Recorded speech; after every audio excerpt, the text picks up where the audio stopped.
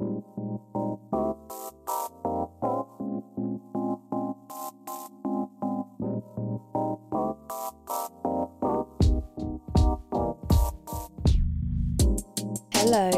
and welcome to Mindset Musings podcast, recorded from officially the most entrepreneurial city in the country, Portsmouth. Ben Miles, co-founder of one of the UK's largest music festivals, and Cy Gardner, co-founder of one of the Hot 100 and fastest growing recruitment companies in Britain, search far and wide for what drives the most successful people from their chosen sectors: business, leadership, sports and media. Now over to Ben and Simon for this week's show.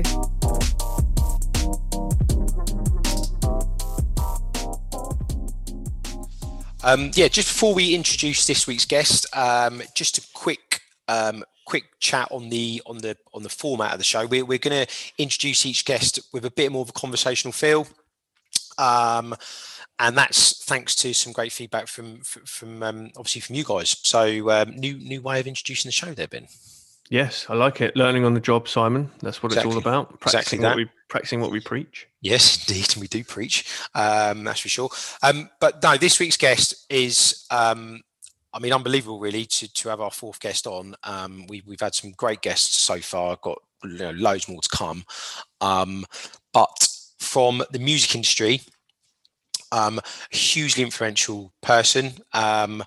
And as two Oasis fans, we're pretty excited about today's guest, weren't we? Yes. So this week we're joined by the one and only founder of Creation Records, Mr. Alan McGee.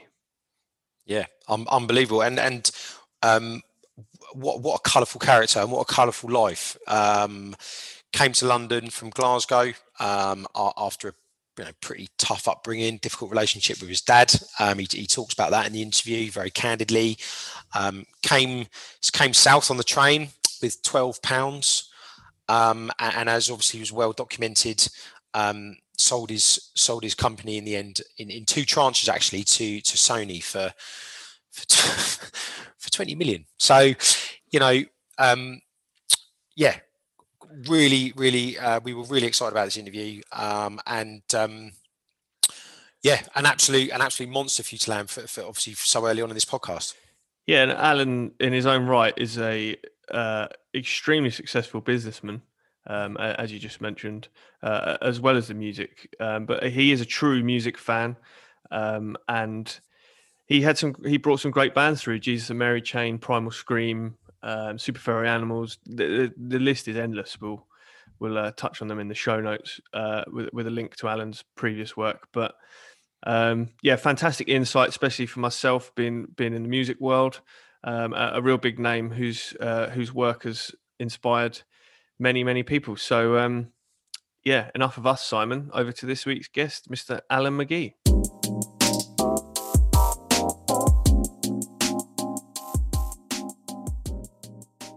Our guest this week is former head of Creation Records, the one and only Mr. Alan McGee. Alan, welcome to the Mindset Musings podcast. Hey, Ben.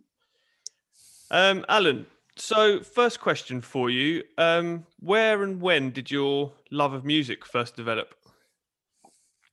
Well, I was just a fan. I mean, I'm still a fan, really, Ben. I'm a total fan, to be honest. And I was lucky. The one thing that's made me be able to continue doing music my entire life, really, is that I never stopped being a fan. I mean, I've made for my friends in the last 2 days something like 7 playlists on Spotify. I've been doing that my entire life. Do you know what I mean? And then I listen back to them, and I walk a lot. I either do meetings. Everybody's had to change their work day around because of Corona. But I walk around either London or here in Wales, as you can see. There you go. That's my view. Oh, lovely. There you go. Got a big mad house in the Welsh countryside. Yesterday I walked for 15 miles down here playing music, and then I do business. I have 3 or 4 meetings on the phone as I'm walking, and that's just how I do my business now. I never used to be this healthy. I've now lost 40 pounds and blah blah blah. But But I suppose that's the one good thing with the lockdown, that everybody got a chance to sort themselves out, you know, and a lot of people did, you know. Yeah, that's it. So what is it you love about music, Alan? I suppose the way it makes me feel. I suppose it's just, it gives me an optimism about life. In a nutshell, probably that. Yeah, Alan. So obviously, I'd like to ask you about the early days of promoting gigs. You know, what was that like? Well, I didn't know what I was doing, to be honest, mate. You know, I mean, I just put on some shows, and people showed up, and I was totally clueless, to be honest, how I did it. I mean, I'd come down to London with no money when I was 19. I had a terrible relationship with my parents, with my father in particular, who, you know, battered absolute fuck out of me. So I hadn't lived at home since I'd been 16. At 19, I was working on a building site in Glasgow. I couldn't really think of a good reason not to come down to London, but I didn't hold any hopes out that it would work out. I came down. I fluked to squat. You could have squats back in these days, and got a squat, and from there, you know, I started a club about 6 months later called the Living Room, and I just was good with music, guys. I put on this band called the Television Personalities, who were popular. They had barely done any shows, but they put out this record, Part-Time Punks, and John Peel had blasted it. They weren't even a real band at that point, and it sold about 100,000 copies. They hated managers and music business and promoters. They knew me. They said, put us on. I put it on in a room above a pub, and 200 people came. So again, it was just because I was a music fan and I could talk to people, and they gave me their first or the second ever gig, and 200 people showed up, and I kind of taught myself how to do it, you know, from that point. But I suppose I must have had, if that's your like first gig you ever put on and you get 200 people, I must have had something that I knew what was good, you know. Yeah, that really resonates with me actually, Alan, because that's how I started out back when I wasn't even old enough to go in pubs. Putting on gigs for 60 odd people in the rooms above pubs, and fly posting and doing the door myself, and from then you sound exactly like me, Ben. That was me in 1981 in London, putting on gigs, and 20, and it kind of did well. For a 20-year-old kid, guys, I was making about £700 or £800 a week off of putting these kind of bands on, like the Nightingales, the Television Personalities, the Membranes, the Mekons, the Jazz Butcher. I mean, all these bands. And then Creation got its first, all the bands that I then went on to sign were like, you know, Primal Scream, the Jason Mary Chain. They were all support bands at the Living Room and the Loft, the Jasmine Minks, you know. And I signed up all the little bands that would be the supporting acts, and that's how I did it. So, what was your drive and motivation to start Creation Records? In a nutshell, not to have a real job. That's a good answer. That's a very good answer, Alan. It's an honest answer. Yeah. And obviously, Alan, during that time, you know, the obviously the list of bands that you've managed are huge, and obviously Oasis being the ones that Ben and I are big fans of. But you know, how did you deal with such big personalities at the time, and you know, what sort of mindset did you have to kind of take on to deal with such creative people? Well, just before I get into the question, just to be straight with you. I did manage nearly all the bands, but I didn't manage Oasis. But I did sign them for records, and I did sign their publishing, which you could argue was the better part of the deal, really, to be honest. But all the other bands, I probably managed them. I suppose I was signing big characters, awkward people, mavericks, I suppose. Whether they were going to ever make money or not was a debate, but they were all full-on characters, and that's the people that I signed. And and you could argue that I'm still doing it today with Sean Ryder and John Power and James in Las Vegas. I'm still Kyle Faulkner. I'm still got these kind of wild people that I still manage. I don't know. I'm not doing that deliberately, but maybe that's the thing. But musically, it's more important than music, guys. I think there was most of Creation Records, I only ever signed the same band, which was a band a bit past punk musically. And if they had been born if they'd been born in the late 50s sort of thing, they would have been part of the punk scene, but they were born 5 or 6 years later. So they were part of my creation scene. But essentially they were just kind of spiky post-punk characters that were like maybe a bit more musically developed than the punk bands, arguably, but they were kind of the same people, Yeah. And how did you sort of decide who to allocate your time and resources to, during those early times of that label? Some of it is where the money is.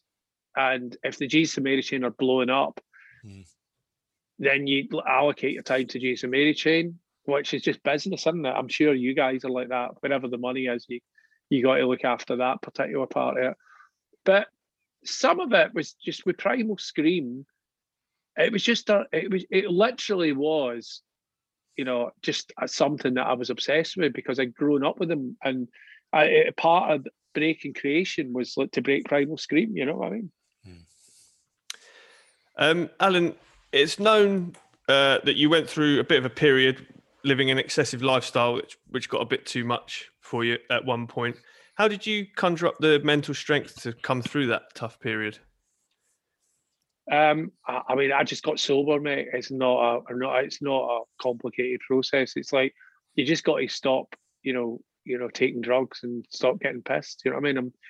I don't think it's particular to rock and roll or bands or music. I think it's just this. I think there's lots of people with normal fucking jobs drink too much and like I've got a drug habit as well. How did it feel for you personally, Alan, then when you first sold part of the ownership of Creation onto Sony, I believe it was? I was fine with it, really. I mean, look, I'd love to have owned the Oasis contract, and it would have been, the amount of money, can you imagine if I had owned that with no help for Sony? Do you know what I mean?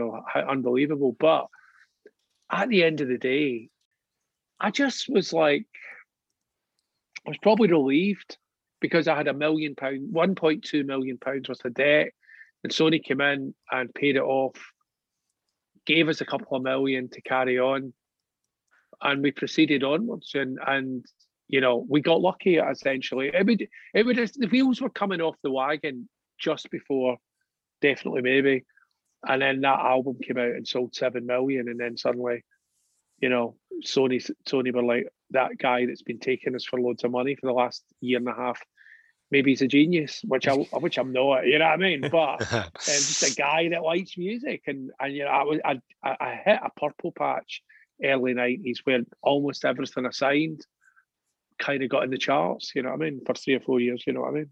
We've often spoken on this podcast and elsewhere about the mantra that luck is when preparation meets opportunity. Do you believe in that? And do you believe that to be true for when you first saw Oasis at King Tut's, for example? I think I was the only person that was going to get it, ultimately, really. And luckily they found me and I found them. But I think I think what happened is, I'm a fucking geek, guys. I'm not cool. I've never been fucking cool in my life, right? And I just was obsessed with a certain type of thing, and it came out with the Mary Chain, and then it came to the House of Love, and the Valentines, and then it came to Ride, and all the shoegaze stuff. Primal Scream popped in the middle of it. Fan Club popped in the middle of it. Sugar popped in the middle of it. It all became a point that I'd become like the indie charts at one point. Do you know what I mean? And I suppose ultimately there was only a few games in town that you were going to sign to, and Oasis. And I was about. I mean, I found Oasis on a bank holiday Sunday night. What A&R man is frequenting King Tut's in Glasgow, right? It's a dump, right? I've been to King Tut's. It's good. Right, all right, you know that, right? King Tut's on a Sunday night bank holiday, and I'm there. So you make your own luck, guys. I mean, do you know what? It's like, if I hadn't been there, maybe they would have ended up getting signed, or maybe they would have got signed and somebody. I think I was the right person at that point to put that band's records out, because I didn't fuck with it. I let it be what it is. Do you know what I mean? Yeah. And that's why it blew up. Yeah, no, and thank goodness it did, because what a legacy it's left behind. We know you obviously for great successes like Jesus and Mary Chain and Primal Scream, but Oasis are notably one of the biggest acts of all time that you were involved with, like we just mentioned. What was it like in those early years when they were experiencing that stratospheric success and the Nebworth concerts? What was that like? It was amazing. I mean, it was an incredible time. I'd got sober, in early '94. I was young, 33. I'd been absolutely off my nut for 6 or 7 years before that. And it was a great time. I'd got sober. My band were number one everywhere. It was like fucking great. It doesn't probably get any better than that until you start having kids, and then that is better than that. You know what I mean? Yeah, I've spoken before to people. You'll probably resonate with this, with like the Main Road gig and Nebworth for us doing the festival. The buzz you get from that, you can't put that into words. That feeling. Yeah, it was amazing. I mean, it was an amazing time. Do you know what I mean? Absolutely amazing time. Alan, do you realise that you're held in such high esteem by so many people, or do you just see yourself as a normal guy from Glasgow? Honestly, I for my own sanity, I just see myself as a guy that does music and people are kind of interested in, but that's about it. That's the way I deal with it. I don't know if it's even true, my own perception of myself, but it kind of works for me, because I don't. I mean, I've had my moments of being up my own arse, guys. I'm no saint, do you know what I mean? But in recent times, I've been cool as a cucumber, and that's good, and I want to keep it that way. Do you know what I mean? Yeah, no, that's understandable. I mean, the idea, and especially now with everything that's going on politically, and the whole thing about you can't actually say what you fucking think and stuff like that. I just think it's good just to fucking keep straight on, you know what I mean? And that's what I'm trying to do, you know what I mean? I'm humble, genuinely humble, but the way that I make sense of it, I mean, I've got the film out and everything, guys, but it's like the way I make sense of it is just I'm just a wee guy from Glasgow doing music, and it seems to work for me, so I ain't changing it. Yeah, no, good on you, Alan.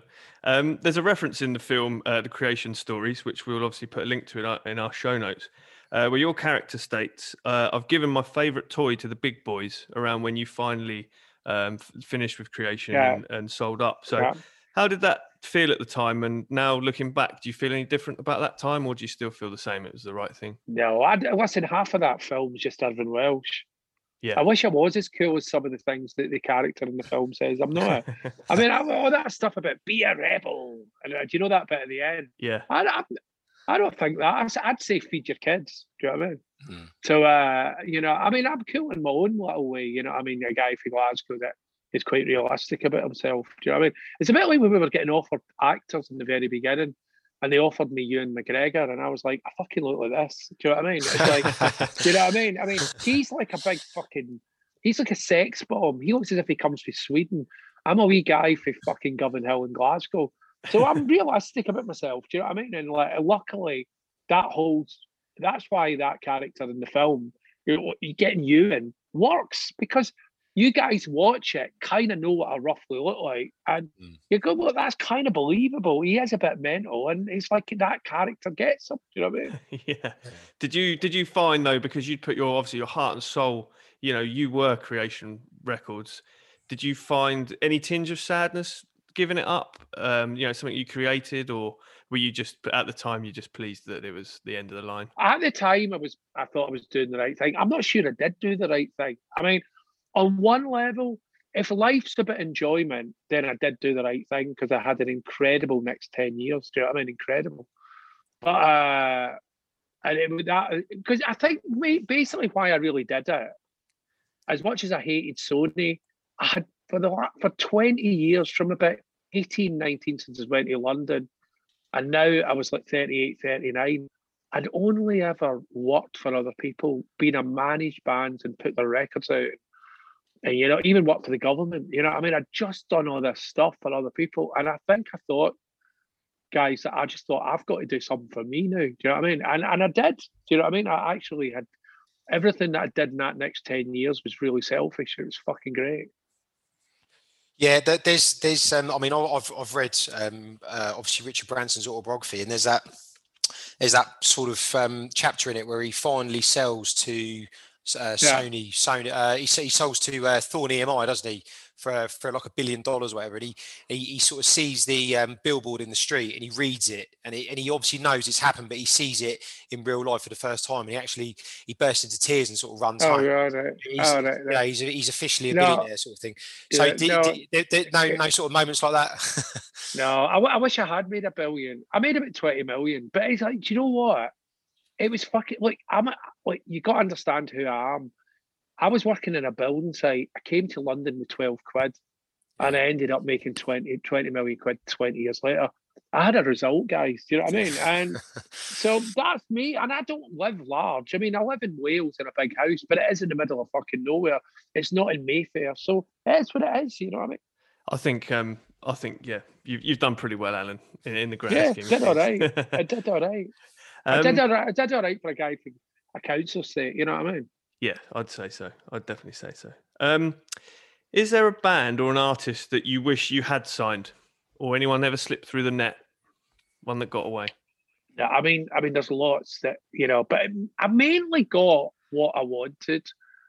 I wish I'd signed the Stone Roses. Do you know what I mean? But I just didn't know about them. They were like such a Manchester thing. You know what I mean? Mm-hmm. And but I mean, it is what it is. I mean, like, I'll take the bands I had. You know what I mean? I mean, there were some great bands. Yeah, it's an impressive roster that you had. What would you say was the highest point of your career so far, anyway? Literally, when I took 36 E's, and ended up in bed for 10 days after it, thinking I was going to die. That was Christmas 1993. Do you know what I mean? That actually happened. Right. Because I know you think I'm lying, but I didn't know what I was doing again. And I was snorting pure MDMA powder as if it was like coke. That wasn't a good ending. Do you know what I mean? I was like, and that was the beginning of the descent into drug hell, I suppose. You know what I mean? Now, what's the biggest? I suppose being number one in 32 countries with Oasis. Yeah. That was a fucking buzz. You know what I mean? Yeah, that was huge. But not even for a week, for about 3 months. You know what I mean? Yeah. That was mad. It was mania, pure mania. And likewise, you've obviously touched on the fact that you had some drug issues and had to clean up and go sober. But aside from that point, what would you say was the lowest point of your career? Would that probably be the getting into the debt with the label early on? That was all painful, but I mean, that's just business. What's my lowest point? I could be facetious, but I won't say it. I don't know. I probably is drugs, mate. You know what I mean? I'm not. I mean, as much as I enjoyed them, I shouldn't have done them. You know what I mean? And obviously, just at the top of this chat, you obviously sort of touched on your childhood. Obviously, tough upbringing, as you sort of mentioned there, especially obviously the relationship with your father and stuff. How much did those early years sort of form the person that had the drive and the mindset, whether you knew it at the time or not, that obviously went into making 20 million kind of 20 years later? How much of that childhood did affect that sort of person that obviously achieved that? It totally shaped it. I don't think if I hadn't had that horrible abusive upbringing, which is kind of what it was, I suppose. You know what I mean? I would have been. I know that I came out of Glasgow like a fucking rocket. You know what I mean? Yeah. And and I was just going to stick it to absolutely everybody for a long, long, long, long, long, long time. You know what I mean? And then eventually, I suppose, I made some sort of peace with it. Do you know what I mean? And it was like, and now I'm like that, but I don't really know why I'm like that. So it must have just formed my character. Do you know what I mean? Yeah. So Alan, just one final sort of question for you while we wrap up. What's next for Alan McGee? What are you up to, and what's in the pipeline for the future? Quite a lot. I mean, I've got this film coming out. The film's out in England. It was, for as much as I know what a hit is during COVID, I'm told by Sky it's a hit. Don't know what that means really. I mean, probably means a lot of people watched it. It's come out in Australia. It's kind of cult there, and it looks as if it's going to win Tribeca Film Festival. And if you win that, I'm told it's the big film at Tribeca. That's in about 2 or 3 weeks or 4 weeks or something like that. And it's coming out in America. There was a bidding war for the film, so that's all going on. I've got a little label. It's Creation Baby. I'm getting asked to do another big major label deal now by a certain company. I'm in talks on that. Just about to go into big talks on it. I still manage some bands: Happy Mondays, Cast, Las Vegas, The View, Kyle Faulkner, Black Grape, Sean Ryder. So I'm doing all that still. That's kind of, and then I'm going to go out, guys, and DJ and do Q&As when we come out of this. So I'm quite busy. Good stuff. You're definitely, no one can question your love for music, Alan. And there is a quote that I read at the end of the film, which I do attribute to you, I think, because it had your name afterwards. For all the shenanigans I got up to, at the end of the day, I only ever truly cared about the music. That's true. That still stands true, yeah. Well, for all the good times and all the drugs and all the girls, all I really gave a fuck about was the music. That's actually the truth. Yeah, and that passion saw you go to some huge levels of success. So, Alan, thank you so much for joining us for this podcast chat. All right, mate. And all right, thanks, man. Well, I'll catch you at Victorious.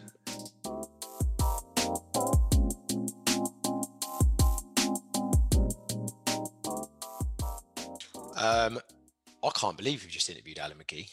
Yeah, that was a pretty wow moment for me. I was going to say, I mean, we're both Oasis fans. You obviously more than me, but me and my mates, we went to the 2005 City of Manchester Stadium gig, which was incredible. And then they had that 2009 tour. And what we did, we thought, right, we'll just buy tickets for pretty much every venue and just see what comes back, one or two. Six full, 6 times 6 tickets came back. So in the end, we went to Sloane Castle, Wembley Arena, Heaton Park.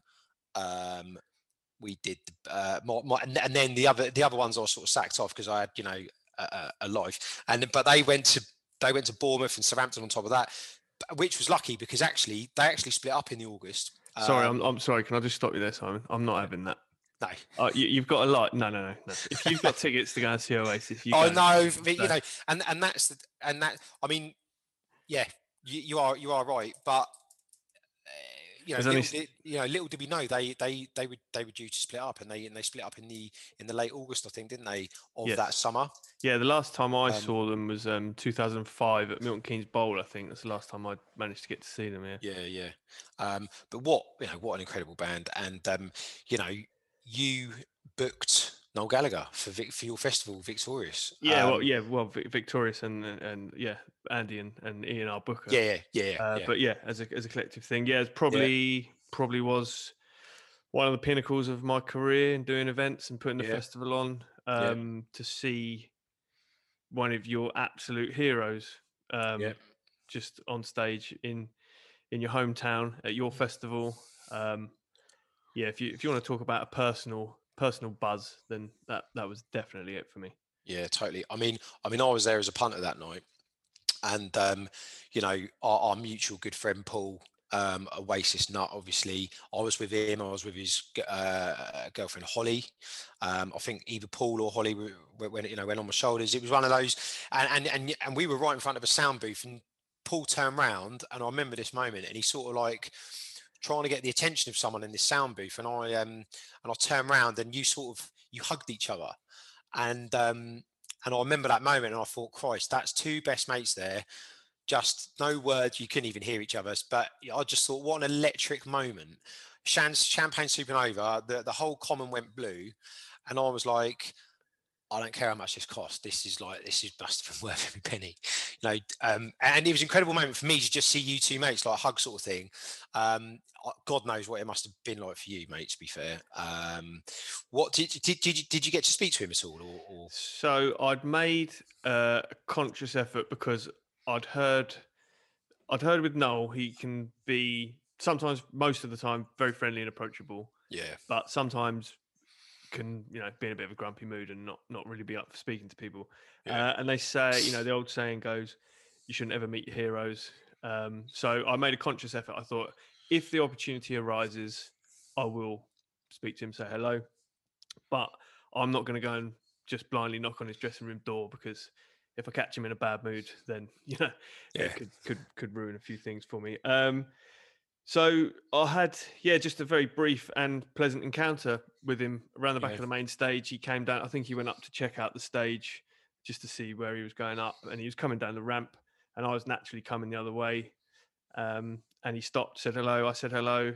He said he was really enjoying his time at the festival. To be honest, he came in late. He was watching the Man City game somewhere, which is what he always does. And outside his dressing room had a big, huge Man City flag adorned, hanging from the side of it. And then he went on his way, and I went on my way. And that was good for me, because it meant that I'd got to meet him and say hi and had that personal interaction with him. But it was good.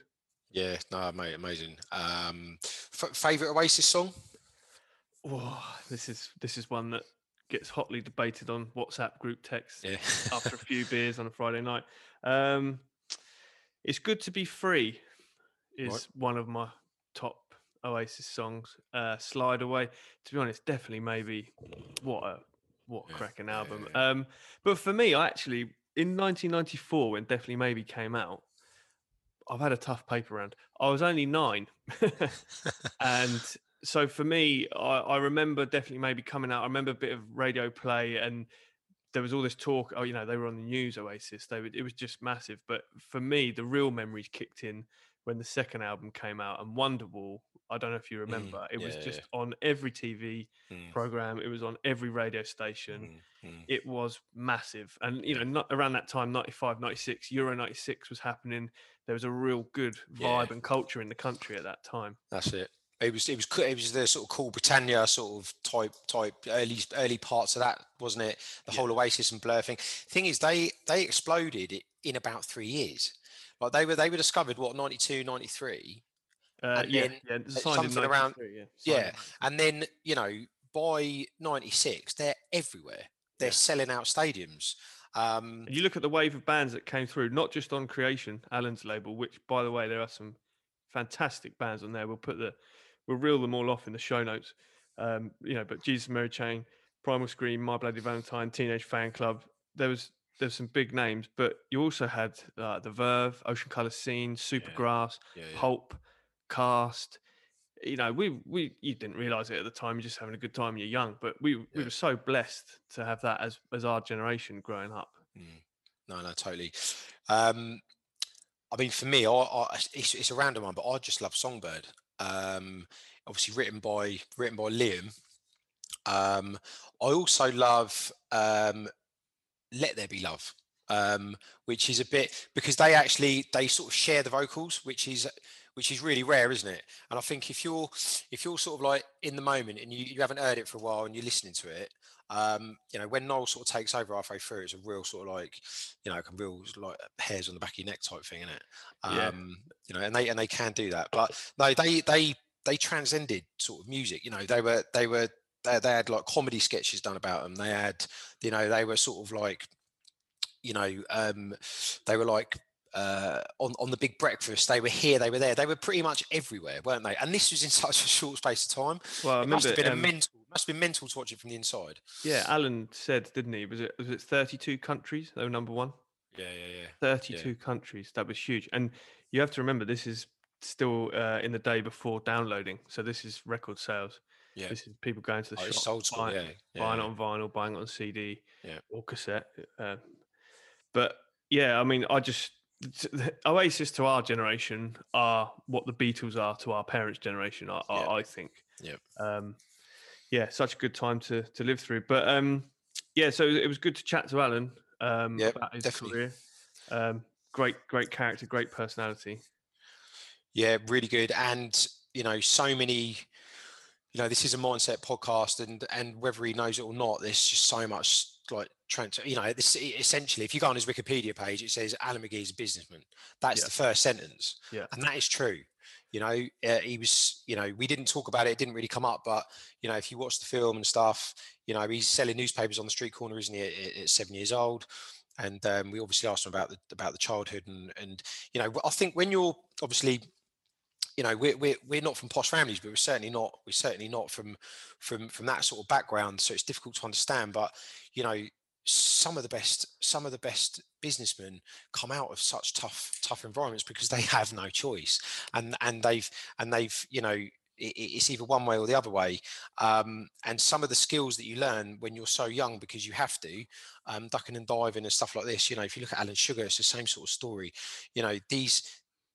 These people haven't necessarily got sort of textbook answers for things, but they just subconsciously and in their gut know the right thing to do from a business sense, and quite often how to treat people. If someone's been mistreated themselves, again, that can go one way or the other. But if you can manage people and you become a good man manager, and you back yourself, really the sky's the limit. And it was really interesting to hear him talk about obviously the childhood and obviously how it shaped him.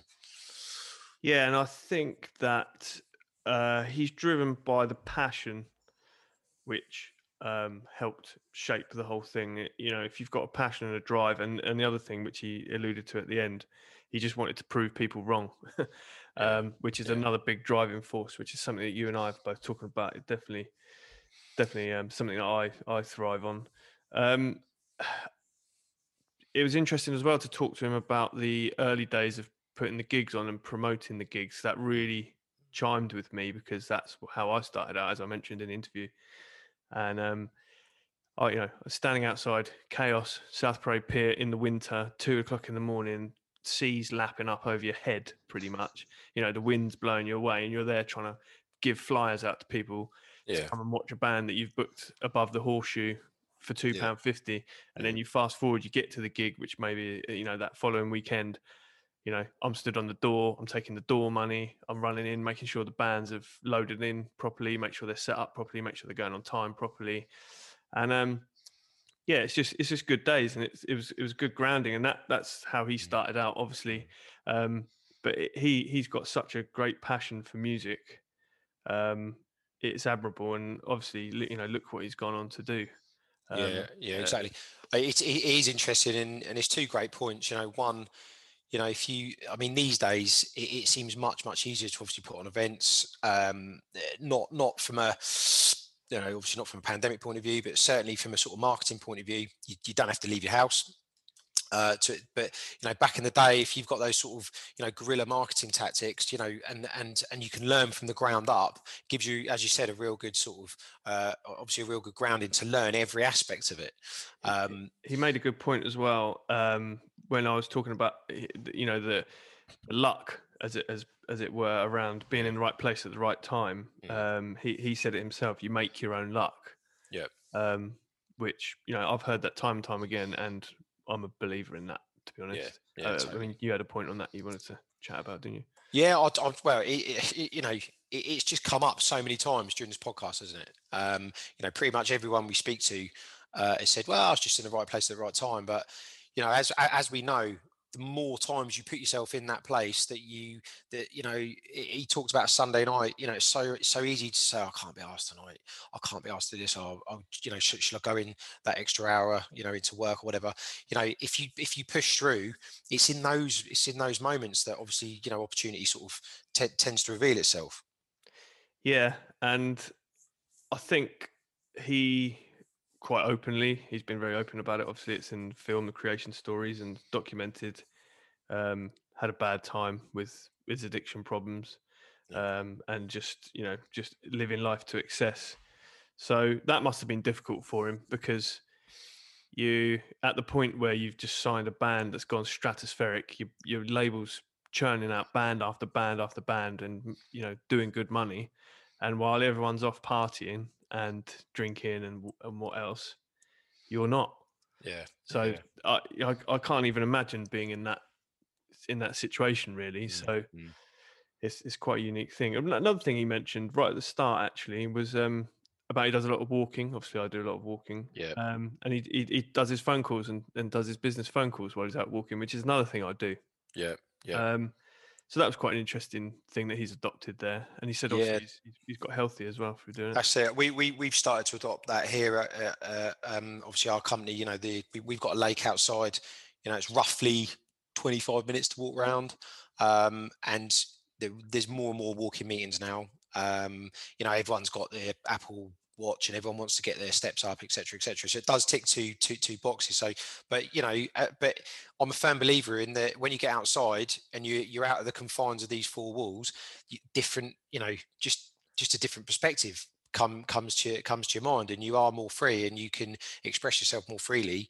It's just when you get caught around the back of the lake and you can't get back and it starts raining. Do you know what I mean? That's always a tough one. But just back to the obviously the addiction stuff. It's always amazed me how, if you look at sort of like Bobby Gillespie or someone like that, or he's 58, right? He looks amazing for a 58-year-old. Noel Gallagher is like, what, 52, 53? I know he looks after himself these days, but that wasn't always the case. He looks younger than me. But you always think it's so unfair. Do you know what I mean? It's so. I'll tell you another one who he likes clean living these days, but looks younger and younger every year, is Tim Burgess from the Charlatans. Yeah. Lovely bloke, Tim. But another thing that really impressed me with Alan is, as we said, he's obviously a businessman. He's grown creation, which was his baby, his passion, but he's also monetized it. Everyone has to earn a living. As he said, you've got to feed your family. And he's kind of exited. He's gone full circle. He's had some great times and he's had some worrying, stressful times. But he's genuine. And like when I said about his quote, I only ever truly cared about the music. Some people could maybe say, well, you sold for X million pound and you're all right now, you're comfortable. But he just said to us, he's back.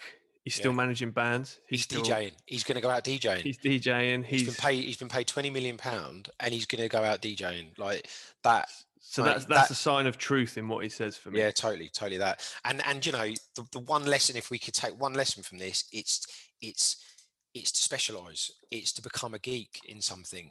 If you look at any walk of life, it's the person that goes inch wide, mile deep, that people want to spend time around because they, and it's so accessible to find people like this now with social media. The more niche you become, the more the more easily you're found. You become a name in your sector, whatever sector that is, because you're so niche and you become the expert. And what happens when experts are experts? They get paid for it, and the money and the success and all that will come later. It's becoming and finding the passion and just being led by the passion, which certainly obviously what Alan's got. Yeah, that's right. And just to sort of finish up really from the cultural perspective, and it was nice to chat to Alan off air actually, just to get my thoughts and feelings across to him, is I just can't say thank you enough to him really for I know what an effect those bands and his label had on my life and millions of other people across the world. And it was all because he, had the dream and the passion, and he went and started it. So I can't thank him enough for that, really. And to have the chat to him today was just an absolute honour, really. That's it for another Mindset Musings podcast. Thank you for listening. We really do appreciate our listeners and the feedback that we receive. We hope you have either been entertained or gained something of value from the show. If you have, can we please ask you to leave us a 5-star iTunes review or a review wherever you feel is relevant. Please feel free to follow us on Instagram at mindset.musings. Our personal Insta handles are included in the bio. Drop us a DM. We'd love to hear from you. See you next time.